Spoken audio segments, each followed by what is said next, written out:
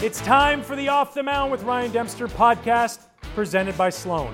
I'm your host, Ryan Dempster, and today I'm joined by the new TV voice of your Chicago Cubs, John Boog Sciambi. But first, I got to tell you about Sloan's no-touch hand-washing technology. It's state-of-the-art, second to none, and couldn't come at a better time. Truly in a league of their own. So we want to thank them for providing that technology to people out there so we can wash our hands and stay safe. Well, I've known Boog for a long time, that's right. For almost 25 years. When I first got to the big leagues in 1998, he was working for the Florida Marlins, and he hasn't stopped since.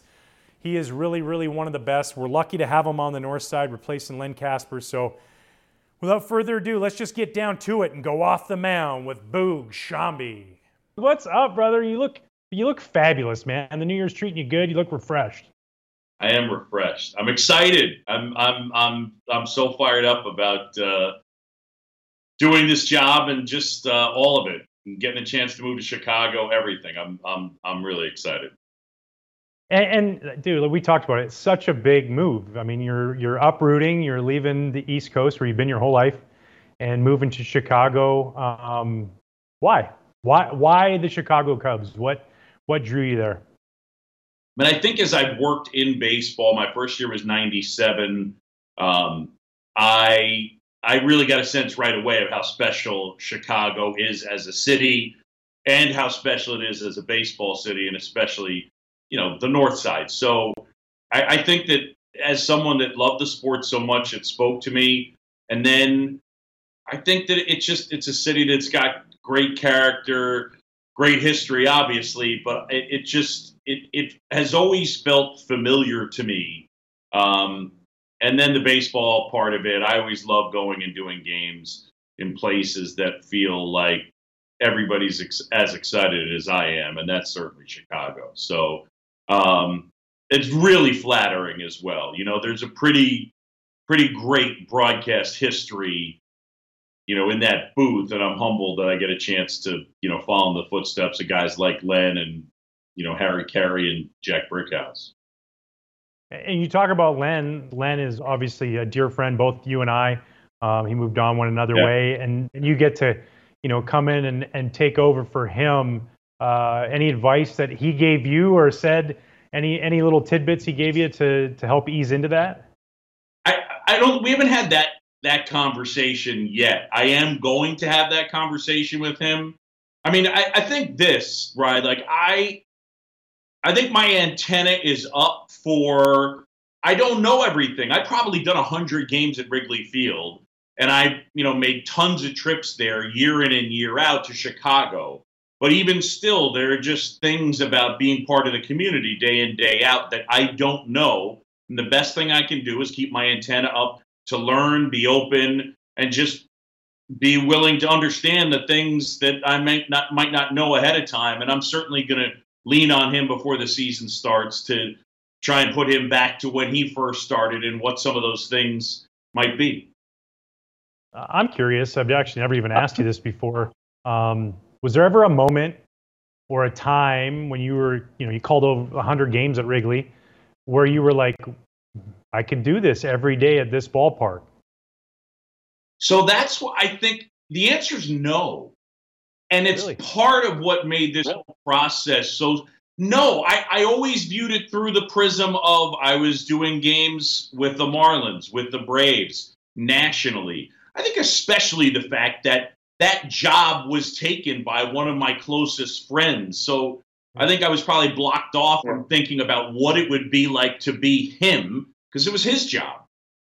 And then when it was presented to me, it was the first time that I really leaned into it. I know it sounds, as it comes out of my mouth, it almost sounds ridiculous. But the truth is, when it was presented to me, and then I just kind of sat with it and felt it and thought about it, then it washed over me. Wow, to be part of this organization, this community, and it's just unique. It just is. It's for every kid that grew up in the 80s, for example, and you even in a market where you had access to baseball, you also had access to Cubs baseball, and that was me. I grew up born in Philly, grew up in New York City. We had two teams, and I got Cubs baseball, and that was so there's to it. And when I really leaned into it and thought about just day in and day out, it was like, yes. So I've had trouble. I've told people it's corny, but I'm a great sleeper. I mean, with all due respect to you, like I could fall asleep right in the middle of this interview. Like if you like just laid out for like maybe a minute, I'd fall right asleep. I'm that good. But I've had some trouble sleeping lately because I've just been excited, dude. Just been excited. Straight up. Yeah, and I know that this city is going to embrace you. I know you're from the East Coast, but you have this Midwest feel to you. You're so kind and gentle to everyone, and always willing to give your time. So I know you're going to fit right in. Going back, I think it's pretty amazing. Like for people who don't know this, my first year in the big leagues, you were working with the Marlins, and here we are, 25 years later, and we're sitting here talking about your new job as the play-by-play guy. Was that always a vision for you, when you started way back then? By the way, you're a good luck charm because you were down there for 2 World Series in Florida. So I figure that's eventually going to happen here again in Chicago. So was that always a vision for you to come back, to get to that point where you were calling for a team or calling nationally? You really, you worked your tail off to make your way through the ranks and get to where you are today. So I feel like I've always navigated, my career in a way where I just try and be present in the thing that I'm doing, and I'm not trying to map it out too much. I really wanted to do national stuff, and I got that chance, and I'm still going to get that chance. I'm grateful the Cubs and Marquee are going to let me do some postseason, baseball, some radio, some college basketball. I can't say I was, I make this distinction sincerely. I don't know that I was actively thinking about I want to get back to a team, but getting back to doing the Cubs, the Cubs aren't just one of 30. The Cubs occupy a pretty special place when you're talking about getting a chance to be around it every day, the day games, and again, how much it matters. So I didn't have it mapped out in a way that I thought that this would end up being it. And now that I'm here, it feels like, this is it. This is the thing. This is the, hopefully a job that I'll have for a long time. And the day games will be nice because then you can meet your bedtime. You were talking about you like to sleep, so you can get to bed nice and early, which will be an extra bonus. Holy cow. I'm that guy now. I'm old. I got one of those Oura rings, and I had like a couple of stretches where during the pandemic, I got one of these Oura rings that measures your sleep, and I'm like champ. I'm talking like, Barry Bonds on performance enhancing stuff type level. And I as a sleeper, and so every night, I sleep and they give me a score and there's a crown and, I'm an awesome sleeper. But I got to a point a couple of times during the pandemic where I was going to sleep so early, and then my schedule changed a little bit where, at like 7:45, my ring is sending me a notification that says, your bedtime is coming up very soon. And I'm like, it is? What are we talking about? But then it's like, I'm the old guy now. So, I'll go have my tea or warm milk and then shut it on down. We'll be fine. But you're going to have to need all that rest and extra rest because when Sutcliffe comes through town, he's going to want to walk you around and show you all the places he used to go to or still goes to. Yeah. Where am I doing the wrong finger? I am doing the wrong finger, aren't I? Yeah. Merlin Olsen. There we go. Merlin Olsen. It's a Merlin Olsen / Stapleton. Right. That's right.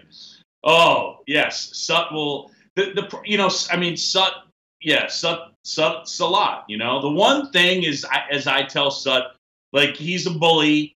And I just kind of gotta, when I get him on the air, Dempy, that's when I kind of do the, bat him around like a baby seal a little bit, because that's not really his element. Like when you're talking like clever Olympics, he's like others receiving votes. It's not going to be fast. So that's where I gotta get him. because he's big in Chicago. I'll never, ever, ever be that big in Chicago. And he's a bully. I love him. I saw a clip of you two talking, and you guys were telling actually a story about me.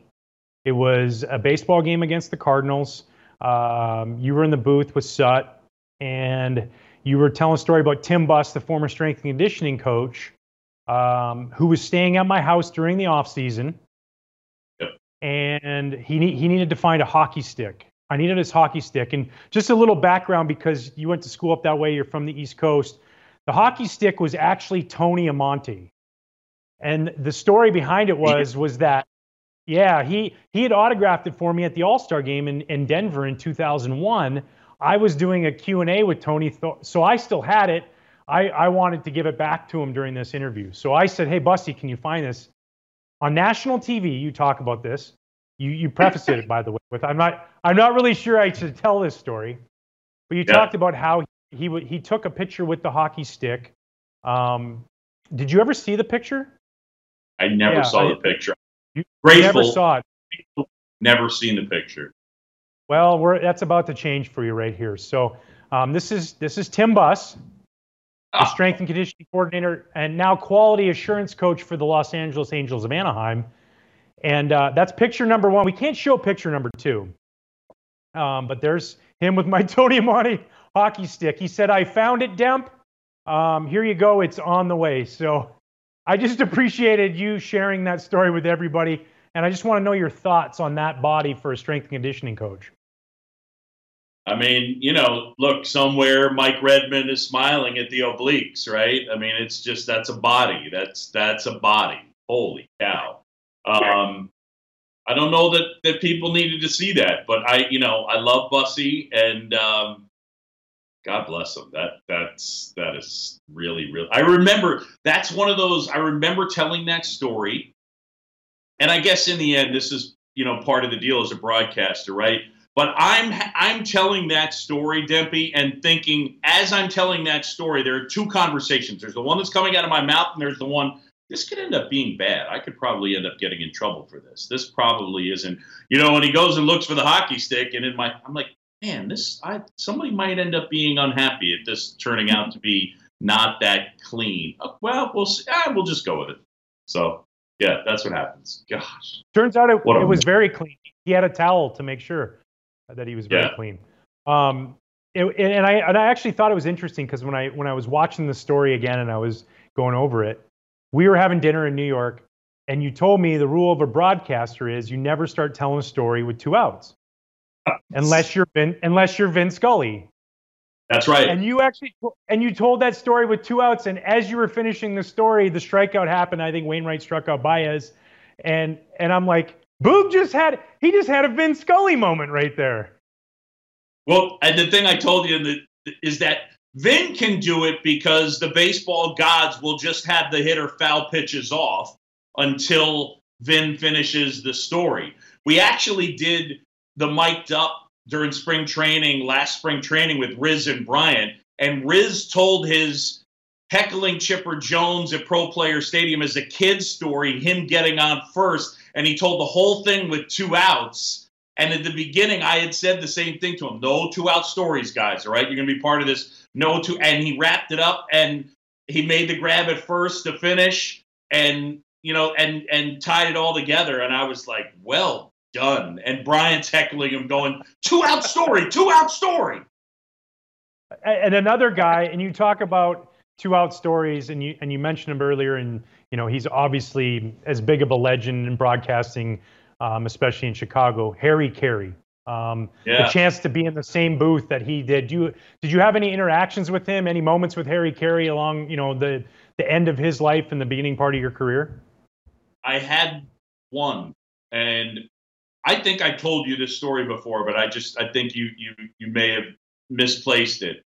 And the people that I now work for are like, gosh, I really want him to stop telling this story. But because it's you and I want to delight you and your audience, I have to tell the story. This is a true story.